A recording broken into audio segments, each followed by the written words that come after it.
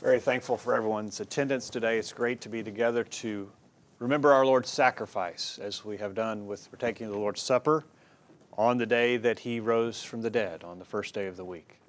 It's wonderful to remember that. Thank you for being here. I hope that you can be back tonight at 5. Lord willing, we plan to talk about our enemy, the devil, and the way that he's described in the Bible and what he wants to do to us, so that we can know more about Satan and his plans for us and how we can avoid that. I hope you'll make plans to be back here at 5. If you're visiting with us this morning, thank you for taking time to be here. We're committed to just doing what the Bible says and worshiping God the way that we read about first century Christians worshiping God. And we're committed to honoring God by following His instructions for us in our lives. And so if you have questions about what we believe, how we worship, we would welcome those questions. We're really glad that you're here. And that we hope that today's time spent together is encouraging to us all. Well, if you would turn your Bibles to Mark chapter 11. Mark chapter 11 is the beginning of the last week of Jesus' life here on earth. Jesus in Mark 11 is going to come into Jerusalem for the last time. And He is going to then become the target of the Jews, who will ultimately have Him crucified on the cross at the hands of the Romans. As we begin in chapter 11 of Mark, this is on Sunday. Jesus, you'll remember, comes into Jerusalem as a triumphant king would, but a lowly and humble triumphant king who's riding on a donkey. He is vastly popular in the eyes of the common man. You remember as He goes into Jerusalem, they're throwing their coats in the road in front of Him. They're cutting branches off of trees and putting them in front of Him so He has a nice path into Jerusalem. They're shouting, "Hosanna, blessed is He who comes in the name of the Lord." They're excited about Jesus being there. This is on Sunday. At the end of that day, He goes into the temple, and He looks around, and then He leaves. On the next day, on Monday, He comes into Jerusalem. As He sleeps outside of Jerusalem, He comes back into Jerusalem. And then He goes into the temple. If you'll begin reading with me in Mark chapter 11, verse 15. In Mark chapter 11, verse 15. So they came to Jerusalem. Then Jesus went into the temple and began to drive out those who bought and sold in the temple, and overturned the tables of the money changers and the seats of those who sold doves. And He would not allow anyone to carry wares through the temple. Then He taught, saying to them, "Is it not written, my house shall be called a house of prayer for all nations, but you have made it a den of thieves." Jesus was very angry with what was going on in the temple. And He casts them out and He sets them straight. It's interesting that these are religious people who were serving God. And yet Jesus is very angry with how they were serving Him. He says their religion has become corrupted. Jesus wasn't just happy that they had a little religion in their life. That Jesus wasn't happy and wasn't just going to say, well, whatever they do, as long as they do it in the name of God, as long as they put God's name on it, we'll just take whatever they want to give us. No, Jesus wasn't happy. The temple, a den of thieves. Well, Jesus is obviously alluding to the passage that Joseph just read for us in Jeremiah chapter 7, verses 8 through 11. And from what Joseph read from us there, it's obvious that Jesus' reference here is, I think, to more than the fact that these money changers might have been ripping people off. They might have been charging an exorbitant fee for their money changing. They might have been charging too much for the doves that they were selling. That may be what Jesus is upset with, but I think He's upset with more than just that.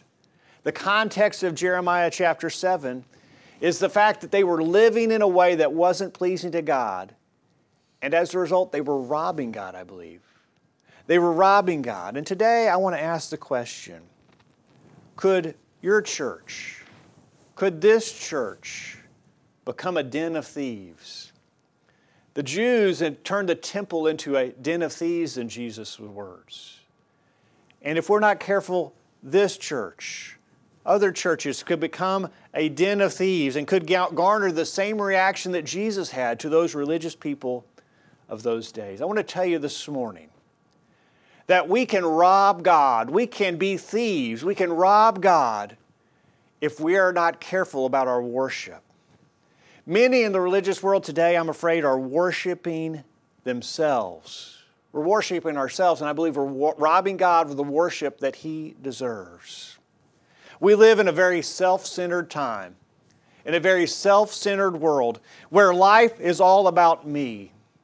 What can I do for me? What do I want? What's in it for me?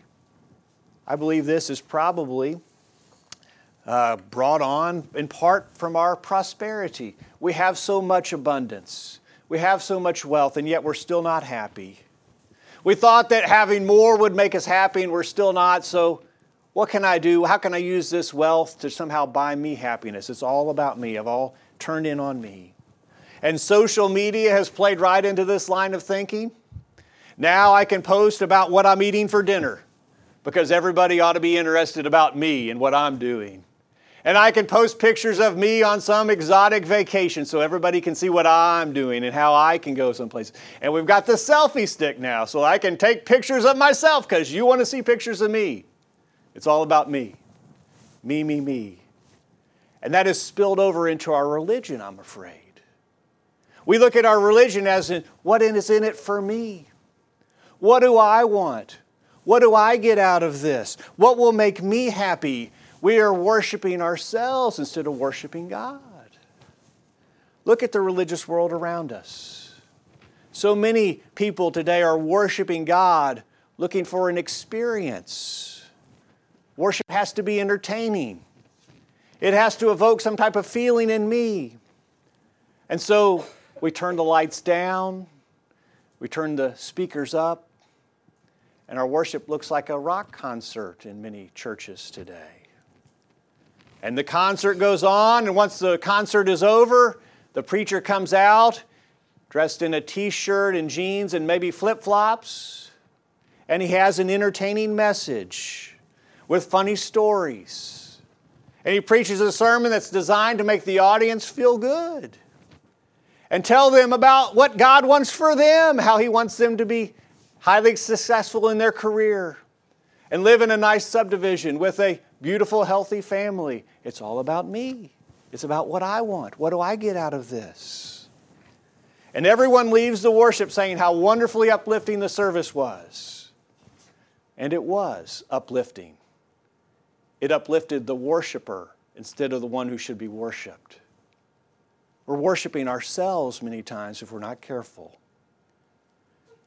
In Philippians chapter 3, beginning of verse 18. Philippians chapter 3, verse 18 says, "For many walk, of whom I have told you often, and now I tell you even weeping, that they are enemies of the cross of Christ, whose end is destruction, whose God is their belly, and whose glory is their shame, who mind earthly things." There were people in the first century. There are people today. And sadly, we can be guilty of this, of putting the focus on us instead of focusing on God. And you might say, well, that would never be me. That wouldn't be the church that I'm a member of. I'd never do that. But do you gauge the worship service by how it made you feel or how it exalted God in Christ? Do you gauge the worship service by how much you liked it or how much God liked it and it followed the instructions that He gave about worship? Are you looking for sermons that only make you feel good? Or are you looking for sermons that challenge you to be more like God wants you to be? Are we worshiping ourselves or are we worshiping God? In Malachi chapter 1, offering sacrifices to God, they were still religious, but God said He was robbing him. Look at Malachi chapter 1, beginning of verse 6. "A son honors his father, and a servant his master. If I then am a father, where is my honor? And if I'm a master, where is my reverence, says the Lord of hosts, to you priests who despise my name? Yet you say, in what way have we despised your name? You offer defiled food on my altar, but say, in what way have we defiled you? By saying the table of the Lord is contemptible. And when you offer the blind as a sacrifice, is it not evil? And when you offer the lame and sick, is it not evil? Offer it then to your governor. Would he be pleased with you? Would he accept you favorably, says the Lord of hosts?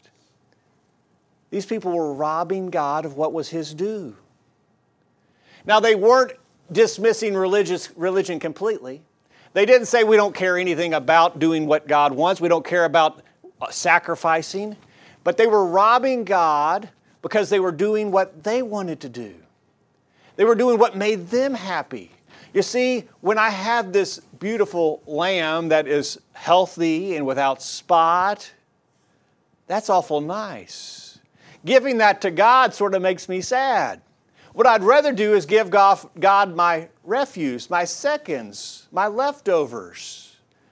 And when I do that, when I give Him what I want, who am I worshiping and honoring? I'm honoring me, I'm not honoring God. When we worship ourselves, when we do what we want, we become, I believe, a church that is a den of thieves. Closely related to this, I want to tell you that we can become a church that is a den of thieves when we focus on the fleshly. Churches across the globe today are robbing God by putting their focus on the physical instead of the spiritual. Look up any number of churches around on the internet, and you can quickly see what is their focus. Many today are focusing on the physical rather than the spiritual. You know, you go to these websites and the first thing you see are these scrolling pictures. And the pictures aren't of people with their Bibles open, studying and taking notes. The pictures aren't about a guy standing in front of a group discussing the Bible. What are the pictures about? The pictures are about people doing fun things, having a carnival. The pictures are about the kids doing fun activities. The focus is on the physical and not on the spiritual. And yet God wants us to be focused on the spiritual. And you look at the things that are being promoted, taking kids to camps and to the preschools and the daycares, and the youth groups that are taking kids to camps and to lock-ins at the arcade, and the dinners and the family fun, and the senior trips to places of where there's sun-filled destinations. And we have the basketball teams and the softball teams, and it goes on and on. Churches have changed their focus from the spiritual to the fleshly. And I do that when I'm looking for a church. Maybe we're going to be on vacation and I'm looking for some place to worship. I like to go out to their Facebook page and see what they're promoting on their Facebook page. And I see a lot of churches with no information about the spiritual on their Facebook page. It's about the pictures of some type of outing that they took, or the kids tie-dyeing shirts for Vacation Bible School, for the fun and the games.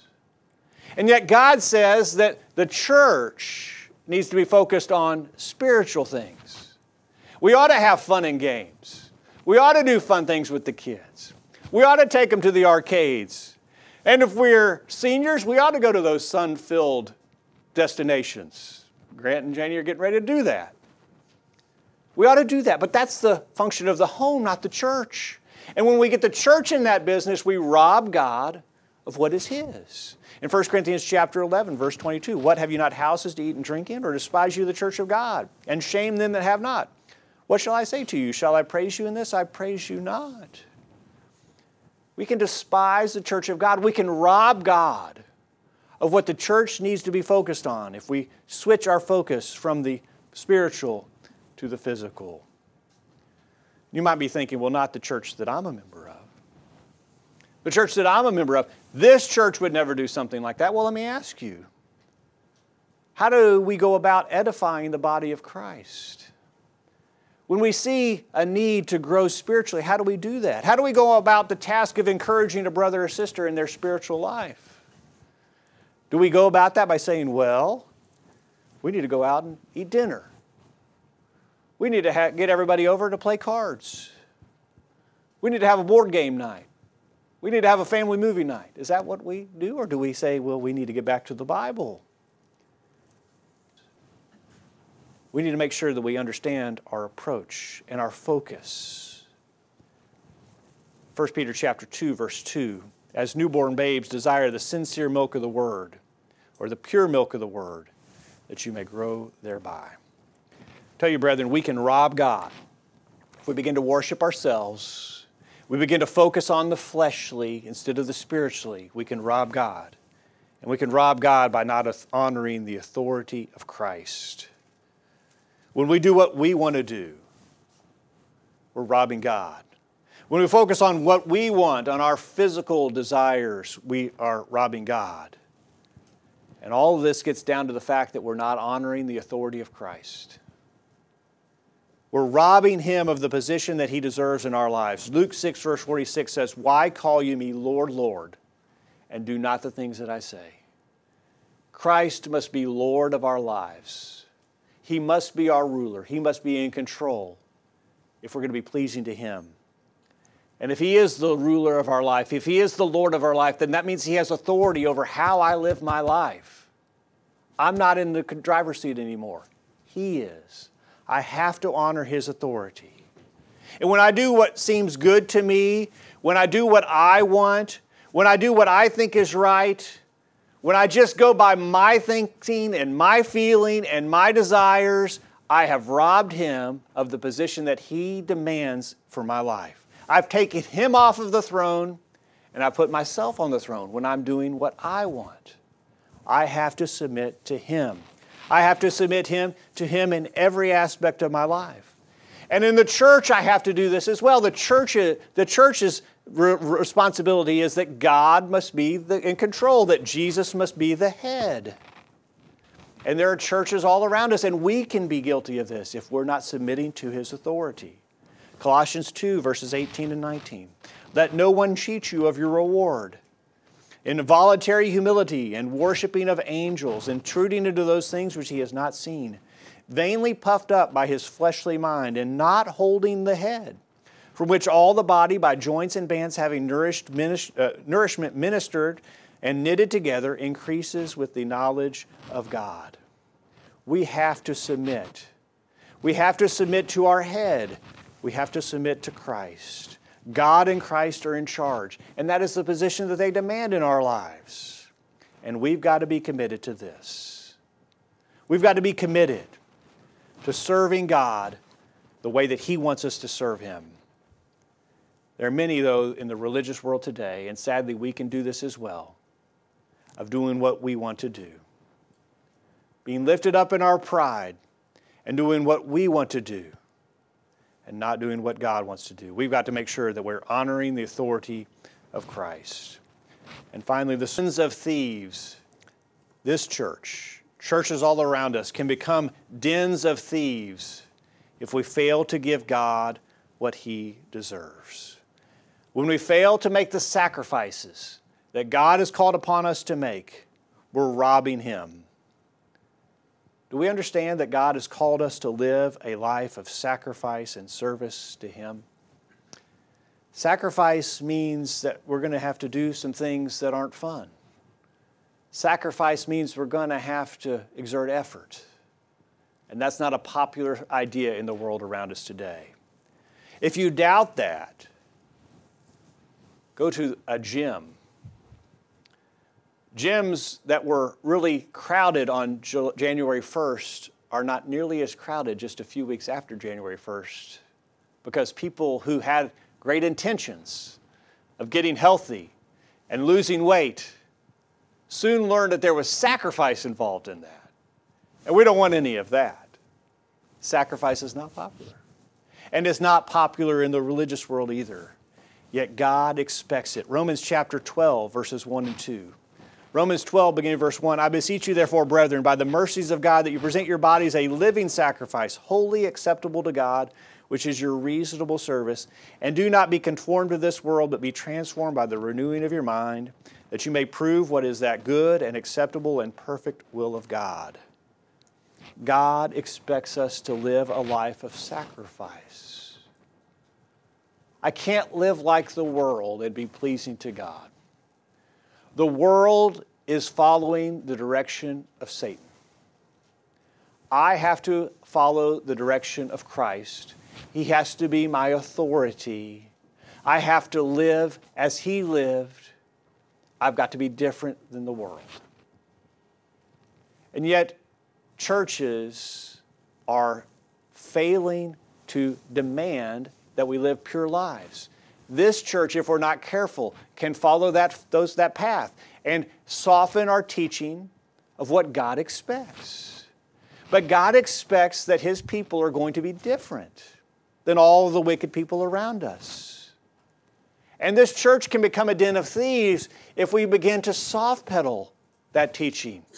And we begin to compromise. And we begin to sort of soften on the idea that we're going to have to live lives of service and sacrifice to God, that we're going to have to be different, that we're going to have to live a life that is a living sacrifice.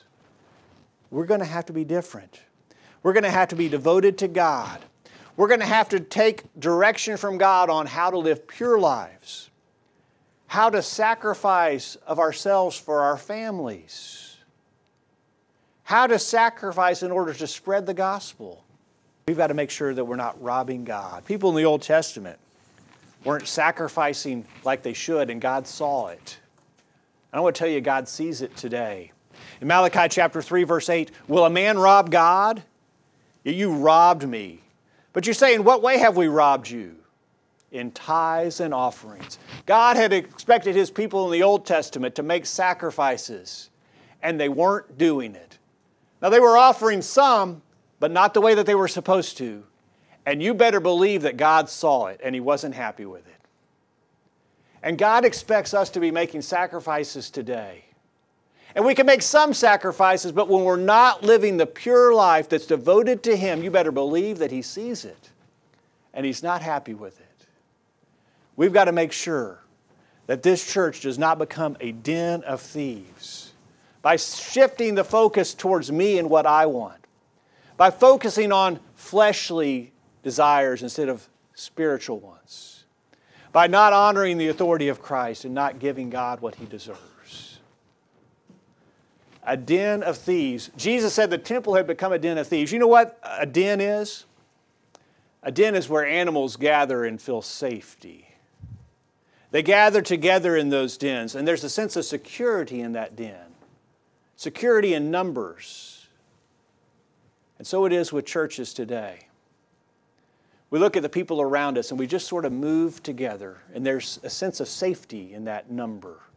Well, look at us. We're all together doing this rather than checking to make sure that we're doing what God wants us to do. We've got to make sure that we don't become a den of thieves. Would you turn back in your Bibles to Jeremiah chapter 7? I want to tell you that God doesn't take robbing Him lightly. Robbing God is a very serious matter. When we don't give Him what He deserves, He notices us. And I'm afraid we fail to forget that He'll punish us if we don't give Him what He deserves. Jeremiah chapter 7, beginning in verse 8. Jeremiah 7, beginning in verse 8. Behold, you trust in lying words that cannot profit. Will you steal, murder, commit adultery, swear falsely, burn incense to Baal, and walk after other gods whom you do not know? All these abominations. Stand before me in this house which is called by my name, and say, we are delivered to do all these abominations. Has this house which is called by my name become a den of thieves in your eyes? Behold, I, even I, have seen it, says the Lord. Jesus is referring to this passage where God sees that they're not serving Him like they should, that it's become a den of thieves. But Jesus, I believe, in referring to this passage, is also referring to what comes after it. Look at verse 12. But now go to my place which is in Shiloh, where I set my name at the first, and see what I did to it because of the wickedness of my people Israel. And now because you have done all these works, says the Lord, and I spoke to you, rising up early and speaking, but you did not hear, and I called you, but you did not answer. Therefore I will do to the house which is called by my name, in which you trust, and to this place which I gave you and your fathers, as I have done to Shiloh. God said, you know, I've punished people in the past for not living for me. He says, I'm going to do it again. And by Jesus referring the Jews back to this passage, in the midst of all the wickedness that they were involved in, Jesus was condemning them, saying, God's going to punish you for this. And He did, didn't He, in 70 AD when He destroyed that temple. And the message is for us today. If we allow this church, or we allow our lives to become a den of thieves, God will judge us for this.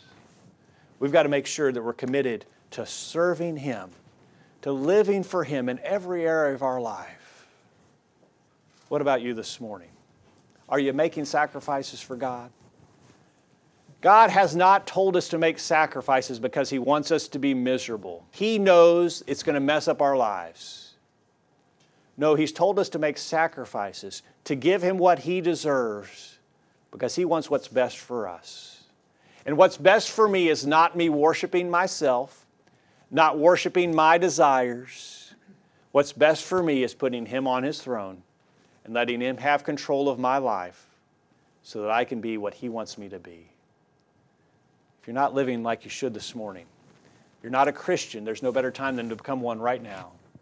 And if you're here a Christian not living as you should, would you make correction to that before it's too late? Can we help you? Would you let us know while we stand and sing?